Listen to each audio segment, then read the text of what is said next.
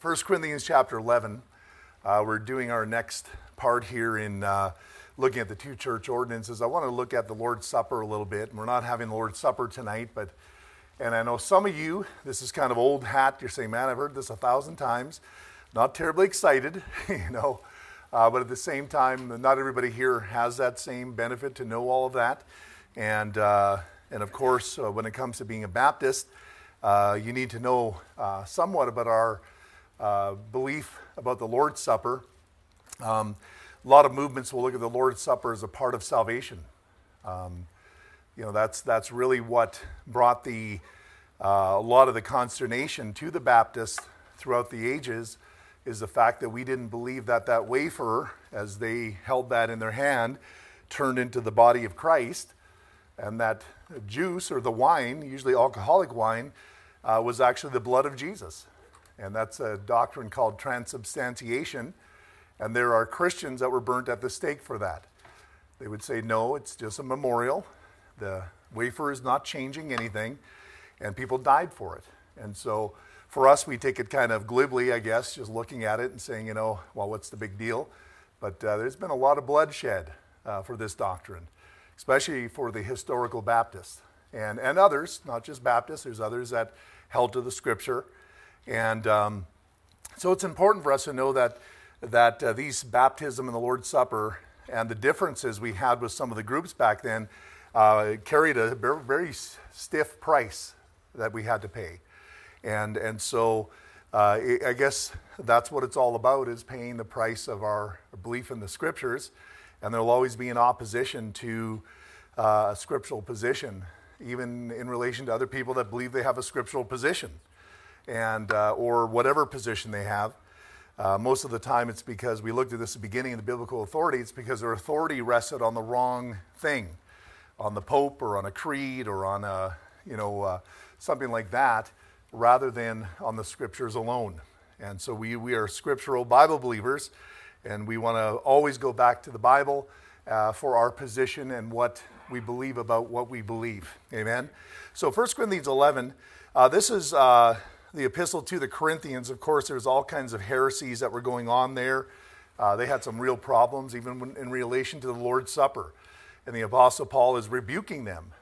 So we're not necessarily looking at the accounts here in the Gospels of the Lord's Supper. What we're getting an account of is the Apostle trying to straighten out a church that was messed up on the Lord's Supper.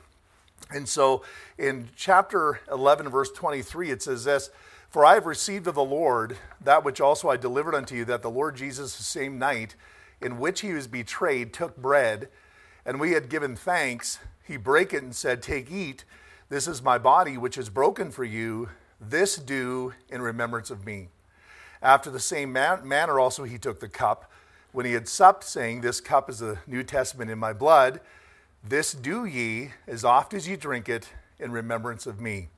For as often as ye eat this bread and drink this cup, ye do show the Lord's death till he come.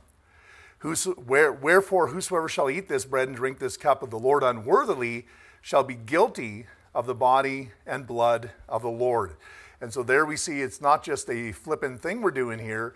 It's a serious thing. And I've always tried, when we have the Lord's Supper, not to make it something that you would do on a beach with Coke and chips. This is a sacred thing. It's a holy thing. It's a local church thing. And it has a lot of meaning to it. And so I don't treat it flippantly. And sometimes because we do take it so seriously, it does bring a little, I guess, tension with some people, because they think we're going too far, or that we're looking at it too seriously. It ought to be looked at a little bit more loosely, type of thing. And I just don't believe that from the Scriptures, because it says that we can be unworthy as we partake, and we can become guilty of the body and the blood of the Lord. Then it says, "But let a man examine himself, and so let him eat of that bread and drink of that cup. For he that eateth and drinketh unworthily eateth and drinketh damnation to himself, not discerning the Lord's body." Okay, so there's many different applications to that as to how it is you could partake and be unworthy within that partaking. It says, "For this cause many are weak and sickly among you, and many sleep." And then it goes on to say, for if we would judge ourselves, we should not be judged. But when we are judged, we are chastened of the Lord, that we should not be condemned with the world. Wherefore, my brethren, when you come together to eat, tarry one for another, and if any man hunger, let him eat at home, that you come not together into condemnation, and the rest will I set in order when I come. And so I can imagine these guys, kind of swallowing as they read this to the church. And then not only that, but Paul's going to visit us, after that rebuke. And so I'm sure they took it to heart and said, okay, let's maybe do some adjustment to what we're doing here. Now we know the church at Corinth, from what we see here, the Lord's Supper became more of a feast of bringing a lot of food in. And it was more about filling the belly than really remembering the Lord. And that was part of the motivation problem that was within this church. And instead of, like it says, tarry one for another, it seemed to me like there were those there that were greedy and kind of taking more for themselves and thinking that somehow this is the Lord's Supper. And so it was just an improper motivation in partaking of the Lord's Supper when you're supposed to remember what Jesus Christ is all about when he gave his body on that cross and shed his blood for us. And so I just want to give you a couple things about this. I really don't want to get too deep into this thing. I've got a lot of study on it, but I don't want to get into the depth of that within this lesson. All right, I just want to give you some very simple things. The first thing is the reason that we partake of the Lord's Supper. We can see that there in verse 24. It says, when he had given thanks, he brake it and said, take, eat, this is my body, which is broken for you, this do. So the first thing is the ordinance is commanded. When there's a thing where it says this do, there's not an option. It doesn't say this do if you want, or this do if it's convenient for you. It says this do. So it's talking to the church here at Corinth, it's talking to a local assembly, and it's talking to all those members and to members of every church that letter went to. And it says, if you're going to do this, this do. It's commanded. It's not up to you to decide whether you should or not. Amen? And you say, well, I'm not right with the Lord, so I don't want to do it. Well, that still is not a good excuse because the command is still there, this do. Well, then what should I do, preacher? Because I don't feel that I'm right with God. Well, I wonder what we should do about that. How about let's get right with God? How about let's not disobey the Lord more, and let's get right in where we have disobeyed him, instead of continuing on in disobedience because I've been disobedient. Amen? So very simple, this do. So if this church is going to have the Lord's Supper, for those that are members here, those that are a part of this body, there's no option there. You ought to be there. You ought to be a part of that. That ought to be something you'd say, hey, the command says we ought to do this, so I'm going to do this. Because simply, it's that simple. This do. This do. That's why Jesus said in Luke 6:46, why call ye me Lord, Lord, and do not the things which I say? Why are we walking around saying, Lord Jesus? Oh, dear Lord Jesus. He says, why are you calling me Lord? You're really not doing what I'm asking you to do. So if he says it, and we call him Lord, then that means that we're doing what he's asked us to do. Because we seriously believe that he is our Lord. And if he is a Lord, that means that his commands ought to be obeyed. Amen? Let's see here. What else I got? Let's move on. We're going to go quickly. The next point is the ordinance is a memorial. This do, the next four words, in remembrance of me. All right? So it's not a sacrament. It's not something you do because you want to go to heaven or you want to gain favor with God and so forth. It's something you do because you're remembering. And so God gave this as an ordinance, not for himself, but for you. He did this for you because he knew what you were made of. He knows what goes on in that thinker of yours. He knows how quickly we fall aside and we see shiny things and we lose focus on life. And so the Lord's Supper, and this is the way I've always seen it as a pastor, and when I call Lord's Supper, it's to refocus the church. It's to get us back to what we ought to be. It's to get our body clean again, dealing with the things that are not quite right, our relational problems, our doctrinal issues, whatever it is, And that's, friends, why I also believe that the membership is so important. When you have a membership, then you have a parameter that you work with. These are the doctrines we hold to. This is what determines our unity among us. Amen? And so we hold those parameters. And so when we come to a time of the Lord's Supper, we ask ourselves, am I truly in unity with this local church? Because that is the body of Christ. The body of Christ is in unity. In so many things, and I have some verses, I don't know if I'm going to get that far today, but I wanted to at least say that much. It's a reminder of our former lost condition. You remember why it is he died in the first place. Because you're a sinner. Because if he wouldn't have, then you would have. Then you'd have to die. Not just die physically, but die spiritually. You'd have to be separated from God forever. And so when we partake of that, we say, Lord, I'm so glad that you broke your body for me. I'm so glad that you shed your blood for me.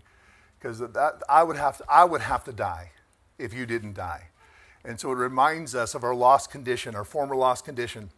It's a reminder also of the cost of our redemption. So remembering, what did this cost the Lord?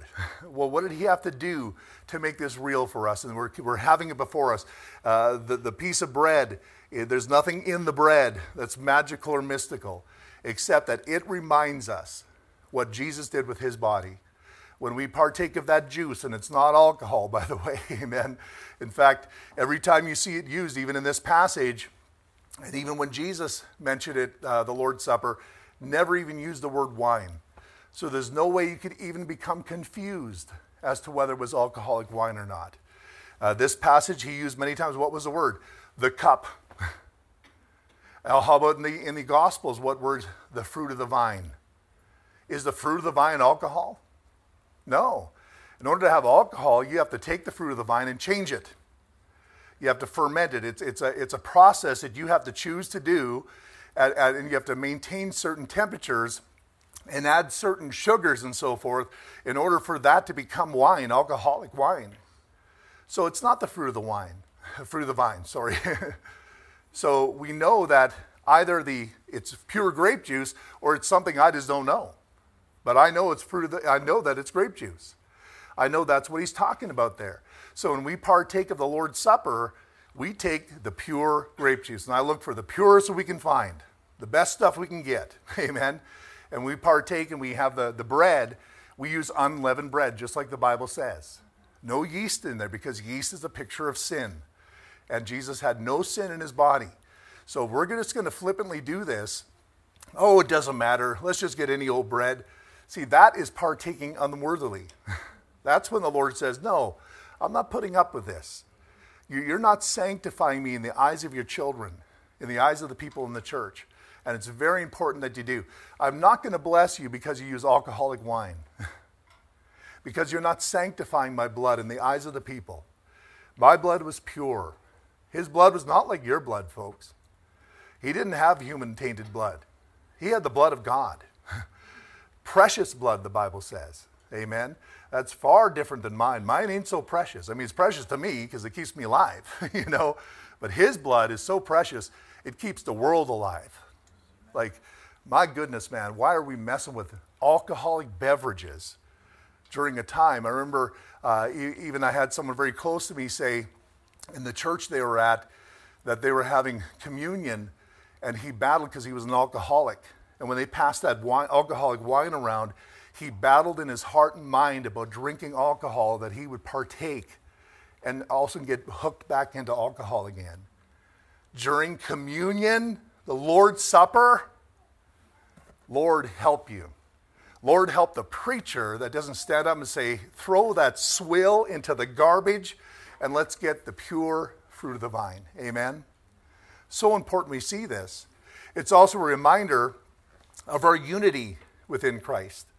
And I think this is an important part that people don't think about a whole lot when it comes to the Lord's Supper. I think the Lord's Supper, we talk about communion.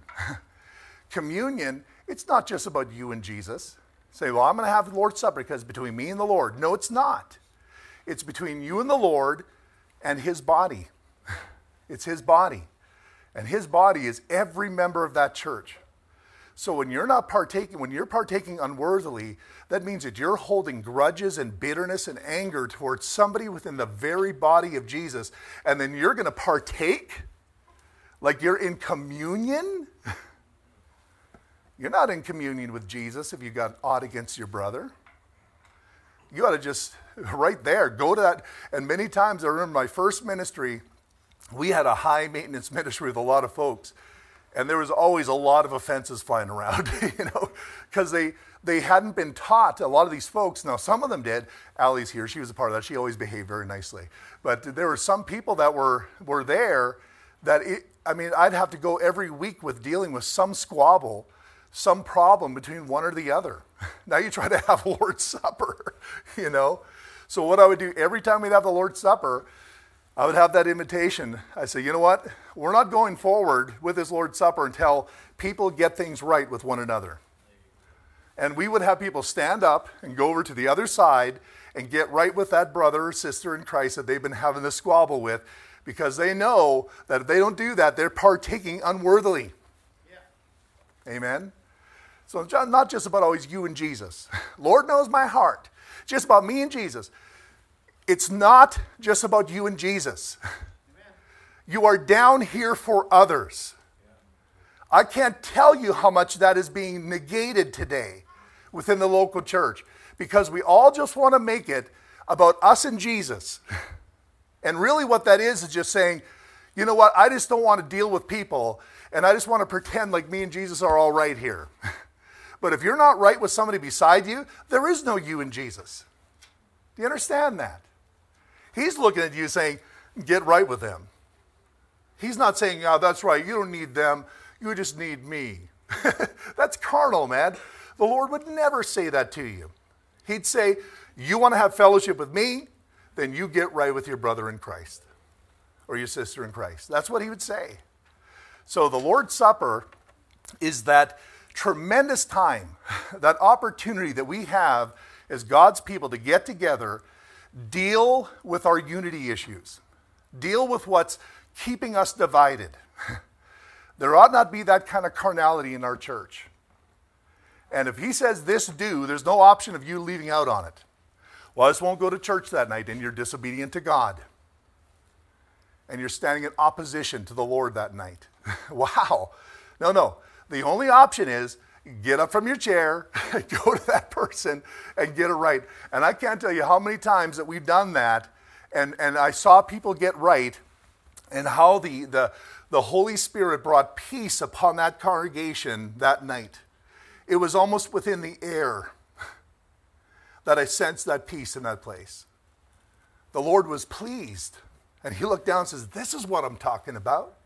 It's not saying that this guy has got everything all figured out or this person's got all figured out, but it was saying is, when I told you to, you did it. You wanted unity, and this is the blessing of it. Amen? And then we could partake, and the Lord was glorified. Amen? It's so important. Please don't forget that. And so that's what we have to remember. The unity that we have in Christ. 1 Corinthians 10:16 says, the cup of blessing which we bless, is it not the communion of the blood of Christ? The bread which we break, is it not the communion of the body of Christ?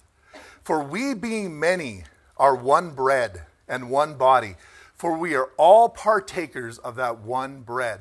That, my friend, is a proof text for the Lord's Supper right there. It's saying right there, you are all partakers of that bread, which makes us one body in Christ. Amen? Amen. So that, you got to take that seriously. So if I'm going to partake now with sin within the body, with grievances and bitterness in my heart, don't be surprised if someone becomes sick and weakly and some sleep among us. Sleep is, the Lord takes them home. Oh no, that's just in the first century. Well, I'm sorry, this Bible is in this century. Yeah. And it's relevant today. Let's have a little fear of the Lord in our life. Amen? And that's why this preacher, when it comes to Lord's Supper, I know I have to deal sometimes with attitudes because then I have to say, hey, we got some parameters we have to keep. Well, I'm mad at you because of that. Well, I'm sorry about that, but I'm not willing to sacrifice it and compromise. It's just way too much at stake. Weak and sickly. I don't want people to be weak and sickly because I'm involved, or because I've made a bad decision. I'd rather just take the hit, man. Whatever you can throw at me is way better than me having to meet the Lord compromising the truth of the Word of God. I'll take it. I mean, you spit, you yell, whatever. It's happened to me before, it'll happen again, you know. But I cannot compromise these great truths, these powerful truths about the body of the Lord Jesus Christ. Amen. But I'll tell you this. The Bible says, preach the word in season, out of season, reprove, rebuke, exhort with all long suffering and doctrine. Amen. That means I'll put up with you for a long time. Well, when is he going to blow it? Never. The only time I get involved with people is when they start hurting the body. But you can come and spit at me. I'm not going to worry about it. Somebody else may do something, but I'm not going to. You can come and call me names. I'm not going to do anything about that. I'll suffer long. But you start hurting some of these sheep, that's when the shepherd gets out the crook. Amen. That's when we deal with people. I'm not going to let that happen in this church. And I think I'd be a fool to meet the Lord one day and allow that to take place in the church and somehow think I'm going to meet the Lord and everything's going to be okay. He's to say, were you not the under shepherd? Whoa. I got to take this seriously, folks. And that's why we need, when it comes to Scripture, and I read things like this, I have no recourse but to say, you know what, this is the way we have to do it. And I'm going to take the safe road, you know, and maybe I could even be safer. I know some people, they have the Lord's Supper, they'll have it on off night, on a Tuesday or a Thursday, just so they'll make sure that nobody will partake that isn't meant to partake. Now, I haven't gone that far. Maybe I should, you know. But I would rather, instead of just doing things like that, I'll just rather tell you. Yeah. And the Bible says, let every man examine himself. See, my responsibility isn't to manipulate all the events. My responsibility is to tell you and let you examine yourself, and that place the onus on you as to what you're going to do. Amen? Yeah. So I'm not going to go by you and say, I don't think you like that person over there. I'm not going to let you partake tonight. No way, man. I'm going to tell you, you have to be in unity with the church. And if you decide to do it anyways, when that plate passes by, I'm not going to stop you. Then it'll be your consequence. Amen? Amen? So the Bible says, so I have to allow myself, as much as I want to say, don't give that person any, you know, for their sake. At some point, you got to let them make their own decision. If they're going to flout the Word of God and not take it seriously, but what the preacher's saying, then, you know what, sooner or later it's going to happen. You know? So let's be careful. It is a sacred time. It's an important time. And it has to do with the unity of the church. Let's move on. It's a reminder to be grateful for what Christ has done for us. And so I think that as we partake, and we usually it's a very somber time, and we take time to, before we partake of that bread, we look at it, we remember, and we're so grateful. Say, thank you, Lord. Even Jesus said, thank you, Father. And he was looking at the symbol of his own body being given for sinners. And he actually drummed up a thank you. He gave thanks. I think we can give thanks too. It's not our body. It was his body. And boy, we should be filled with gratefulness because of what he's done. The ordinance is commanded. The ordinance is a memorial. And the third thing is, the ordinance is evangelistic. It's evangelistic. Verse 26, for as oft as ye eat this bread and drink this cup, ye do show the Lord's death. Yes. You show the Lord's death. So every time and that's why even this morning, we had baptism. What's happening is they're showing people something. It's evangelistic. It touches hearts. I don't know if there's anybody lost in the invitation. Nobody raised their hand, so I guessed everybody was saved. But every time we get together, we've always got to be evangelistic. I never take for granted that everybody's saved. Never. We would have to get together and have some real heart-to-heart conversations for me to just say 100% you're saved, But I can't just take for granted that a person's saved. People have, played the church game, not that they're doing it on purpose, but they really have not submitted in the avenue of the gospel until all of a sudden the Lord tweaks them in a certain way and the light goes on. And I want to make sure that light can go on any service of our church. So when we have the Lord's Supper, we got to make sure that light could go on for somebody. We're showing the Lord's death. This is what he did for you. Amen. So it's always evangelistic. Baptism as well as the Lord's Supper are evangelistic in nature and are a picture of the gospel that saves sinners. That's why, my friend, foot washing is not an ordinance. It's not an evangelistic ordinance. Amen. Unless you can get something out of there, that's up to you. We're not going to do it anyways. The fourth thing is the ordinance is prophetic. Notice what it says in verse 26. It says, you do show the Lord's death till he come. Till he come. So when we're partaking the Lord's Supper, what we're saying is, Lord, it'll sure be good when you come. Yes. And he's saying, you just keep doing that until I come. Yeah. And when he comes again, we won't have any more Lord's Suppers that way. There'll be no more memorials. He's going to be standing right in front of you. Amen. And isn't that what he said? I think I have it here somewhere. I should have it. No, I don't have it. But he says that, let's see if I can just kind of remember this. When he was talking to the disciples, he says, this do, he says, until I drink it anew with you in the kingdom. Yeah. Amen. So the day's going to come where in that kingdom, he's going to sit down, and you know what? He didn't partake of this one. He says, guess what? I'm not going to partake with you. And the next time I'm going to drink with you, it's going to be us sitting down in that kingdom. Yes. That's prophetic. It's coming. I feel sorry for the Jehovah's Witnesses who believe it already came. No, sir. It's coming, and it's going to be very real. Folks, I don't know if it's referring to the marriage supper of the Lamb, if that's what he's talking about here, and that's when we'll partake. I'm not sure. It doesn't really say that. But all I know is we're going to sit down with him, and we're going to partake together of that fruit of the vine. I have a tendency to believe that the marriage supper of the Lamb is going to be on earth.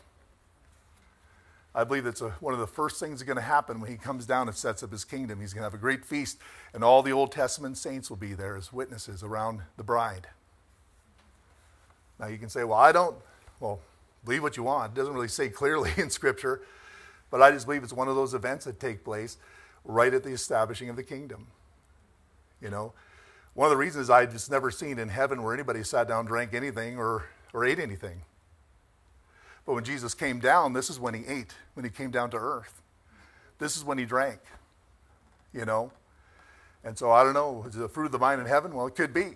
And if there is, that's mighty good grape juice up there because that's a heavenly brand. Amen. But, I don't know. That's something I don't dogmatically say. I've had people that try to make it dogmatic. Oh, I don't believe this. What do you believe? I say, I don't care. I don't care. If you think it's going to happen in the 7-year tribulation time, that's great. Fine. But I just, in my heart and mind, I just, Lord, that's what I think is going to happen.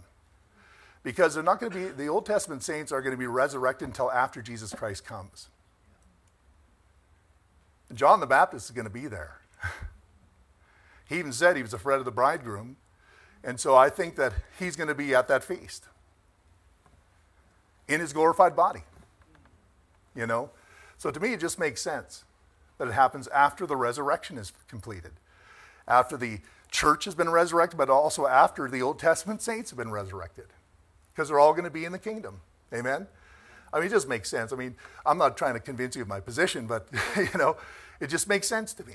It just kind of tweaks in my mind, And so anyways, all we know is, wherever it is, whether it's going to be in heaven, after we get called up the judgment seat of Christ, maybe after that, I don't know, maybe, or whether it's when he returns, and it's one of the first things that takes place, a feast within the kingdom of God on earth, whatever. It's going to be the first time that Jesus is going to sit down with us and partake of that fruit of the vine together. It's prophetic. Amen. And there's a lot of prophetic things that we don't know. Amen. A lot of things we got to say, I just don't know this. And I think a lot of people get into a lot of trouble thinking that they know stuff they don't know. And it causes a lot of division in the church.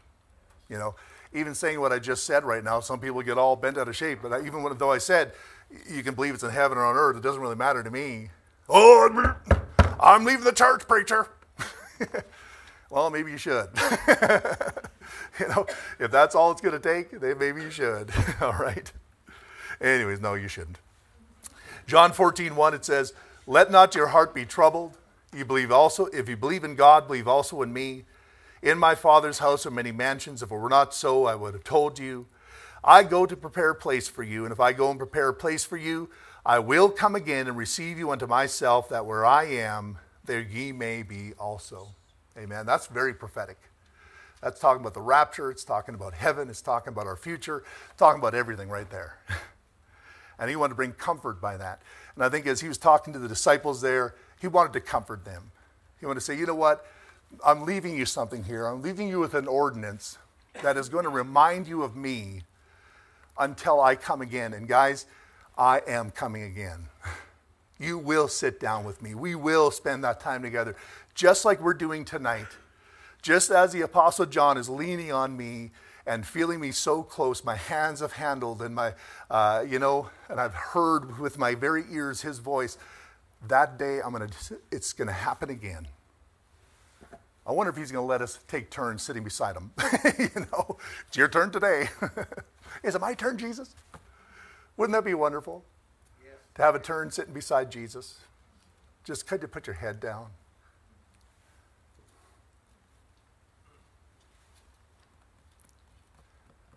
Boy, that's what we need. Yeah. I think you need that more than you think you need it tonight. All the garbage we got to put up with in this stinking world. All comes down to just getting close to him. Realizing he's our complete hope. He's everything. Amen. That's the Lord's Supper. That should be swelling in our hearts. Oh, Lord, till I see you again. I see your promises. I thank you, Lord. And I thank you for the promises. I can see the reality of it as I read the Word of God. But boy, I'm sure looking forward to when my faith shall be sight. Amen. So it's also prophetic. And just some requirements of the Lord's Supper is salvation. Salvation. We looked about how the cup of blessing which we bless, is it not the communion of the blood of Christ? The bread which we break, is it not the communion of the body of Christ? For we being many are one bread and one body, for we are all partakers of that one bread. So that means that everybody who's partaking of that communion ought to be saved. They all ought to be a part of that bread. Amen. That's why Judas Iscariot was dismissed. Before Jesus, now they were eating. There's no doubt about it. They were eating with Judas Iscariot, but before he instituted the Lord's Supper, he said, one of you will betray me. Is it I? Is it I? Can you imagine that? Thinking that it could be you? That's what the preaching of truth will do. Is it me?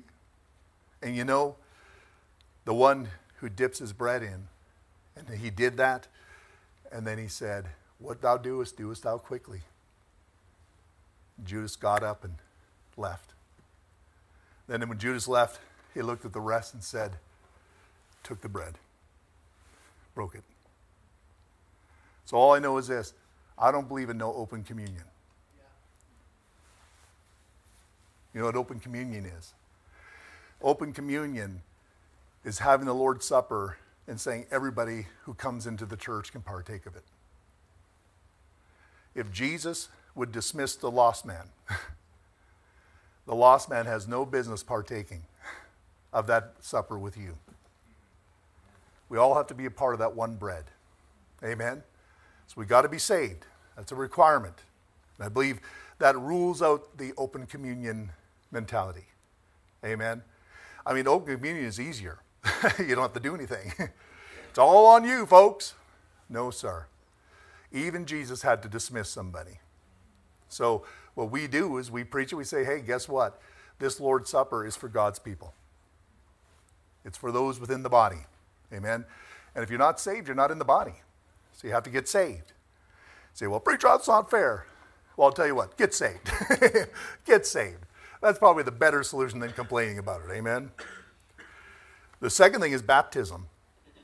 John Gill said, one is preparatory to the other, and he that has the right to the one has right to the other. And none but such who have submitted to the former ought to be admitted to the latter. Amen. So that means the baptism, which pictures your placement into the body, precedes the communion, which is your communion within the body. Amen? So you got to be baptized in before you can have communion in. Amen? Now you're saying, well, aren't we all saved? Well, we're not this bread and the juice. It's not universal truth. It's a local church truth. The body of Christ, we're not talking about a universal body here tonight. We're talking about our local assembly. Amen? That's why I believe baptism is a local church ordinance. The Lord's Supper is a local church ordinance. It's not something you just do by somebody out there that just does it. A local church administers these things. Amen? Because they're dealing with their local church. Right? So when they got baptized this morning, what took place is, and we don't, I mean, you can, and this is the one thing I liked about what happened this morning, we took time to wait for those that were baptized to come out, and that's because Richard wanted to join, where we could all just go by and shake their hands and say, hey, welcome in. That's why I like that, you know. But you know when they really became a member? When they showed you in picture their placement into the body. Yeah. Now, they didn't get saved this morning. They weren't placed into Jesus Christ this morning. They were placed into Jesus Christ the day they got saved. One of them was 2002. One of them was 2022, you know. And they were placed into Christ's body spiritually at that point. But you know when they were placed into the physical body? This morning. So the spiritual truth places you into the spiritual body. The physical truth places you into the physical body. Amen? And the communion that we have is a physical ordinance.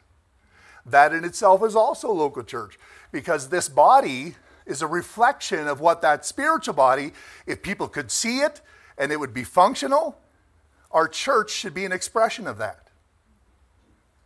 Amen? But it's not functional. It's only functional through a local assembly. So you can say, well, I'm a part of the church and not being a part of a church. Well, we're all a part of the church. Every Christian's a part of the church. Well, yeah, technically, we have all been placed into the body of Christ, but the problem is you're not functional. You're not functioning.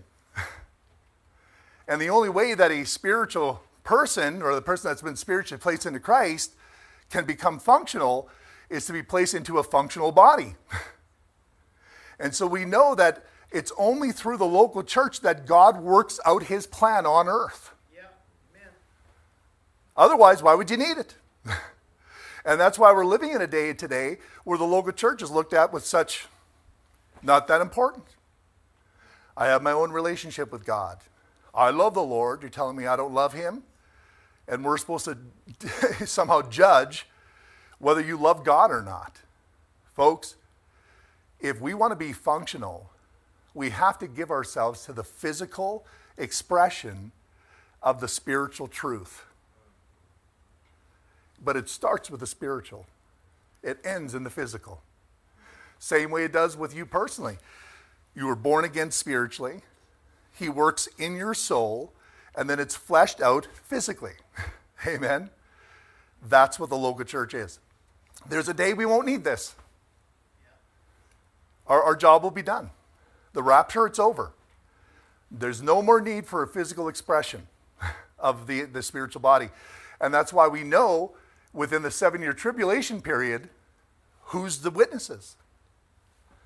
Is it us? Never once do you find that in Scripture. It's the 144,000 and the 2 witnesses of Israel and the 144,000 from each tribe of Israel. So at that point, if we were still here, then why isn't that he's not letting us do what we were called to do? Amen? The only logical explanation is we're not here. We're not here. So he uses Israel, which that 7 years is determined for. Israel. You get it? So these people, mid-trib, post-trib, whatever, pre-wrath, whatever position they believe, they don't understand the Scriptures. They don't even understand the local church. You got to be careful, folks. I'm all for prophecy, but you get involved with a lot of these guys at these prophecy conferences, what you don't hear a lot of is local church. And that will mess you up, pre-trib, post-trib, because you don't get what you're supposed to be doing here. The only reason we are left here is to fulfill the Great Commission.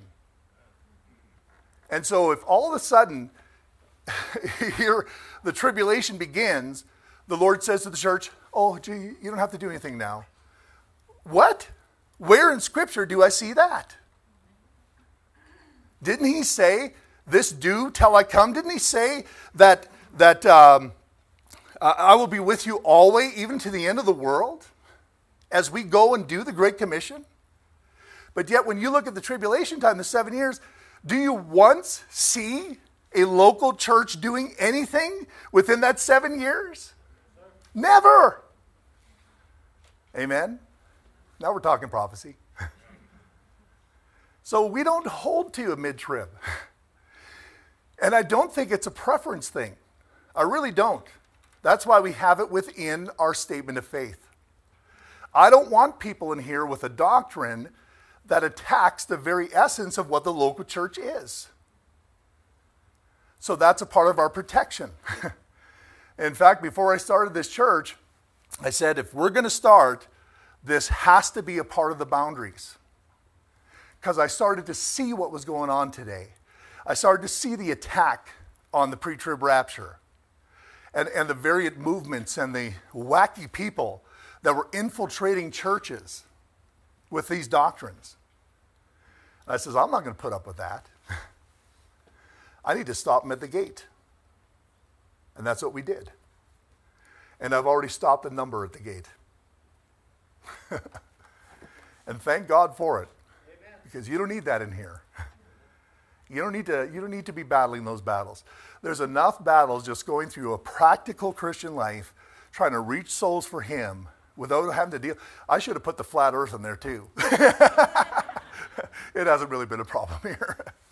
I talk about it too much. People are scared to even mention it. So you may be flat earth, just keep your mouth shut. Amen.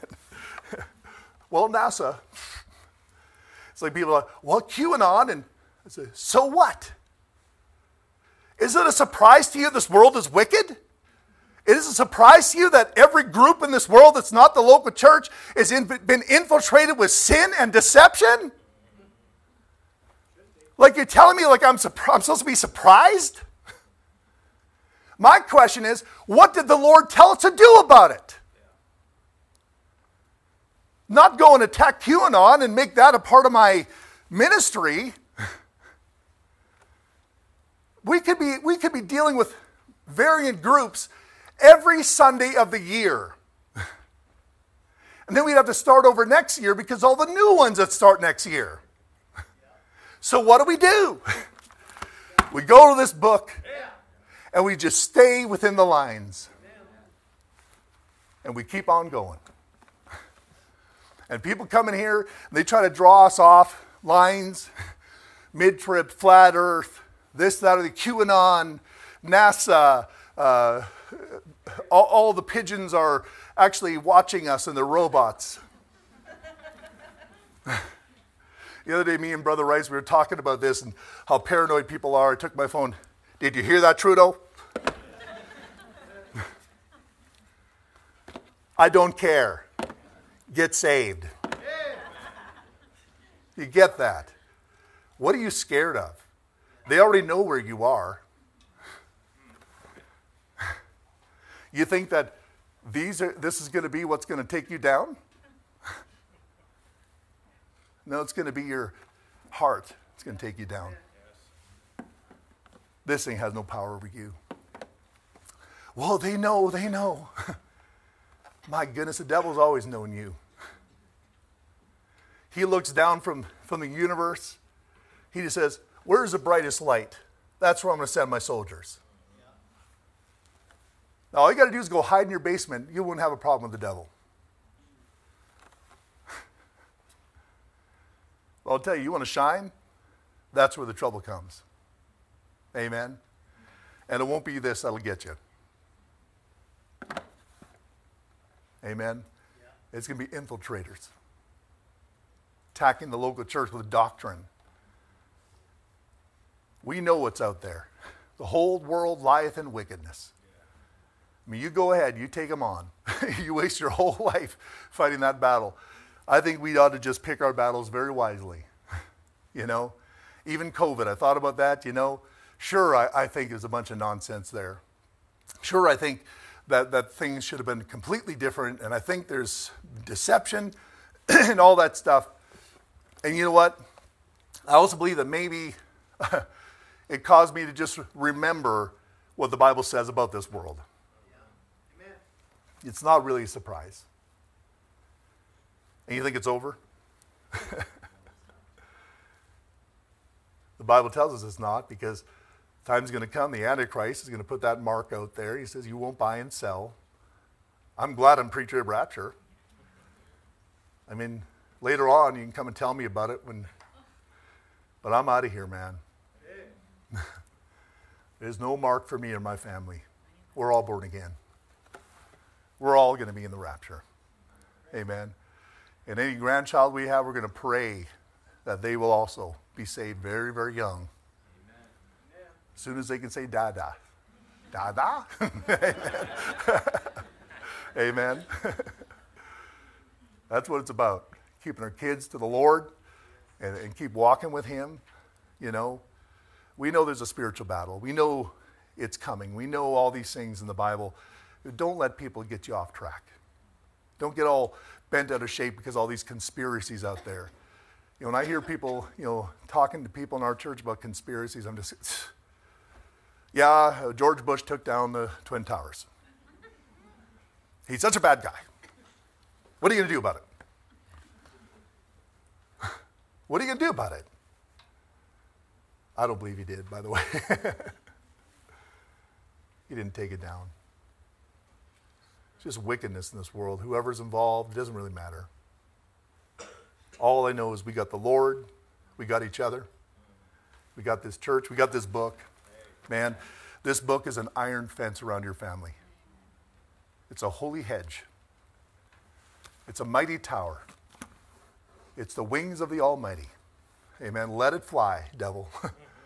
You know, the storm will come. Reminds me of that illustration. One man told me, he says his mother had some hens and chicks, and they were out in the field, and the grass fire began. And this hen and the chicks were caught out in this grass fire. And after the grass fire burned out, she went and looked, tried to find out where this hen was, and she found the hen lying there, and the hen was dead. Lifted up that hen with her wings. All the little chicks were alive. Yeah, praise God. That's what Jesus said. Mm-hmm. Oh, how many times I would have gathered you as chicks underneath my wing. Don't worry about the stinking world. You just stay underneath the wings. Yes. Amen? Yes. Lord's Supper is a part of that. He's wanting you to stay underneath His wings. Remember, it's not just, oh, it's a good thing to do, guys. He says, no. You got to keep your mind straight. You got to keep yourself focused in that local church of yours. You got to stay right with one another. You got to keep the boundary true. Amen? It's all about fighting for that when we partake of these things as the Lord's Supper. Amen? Let's bow our heads.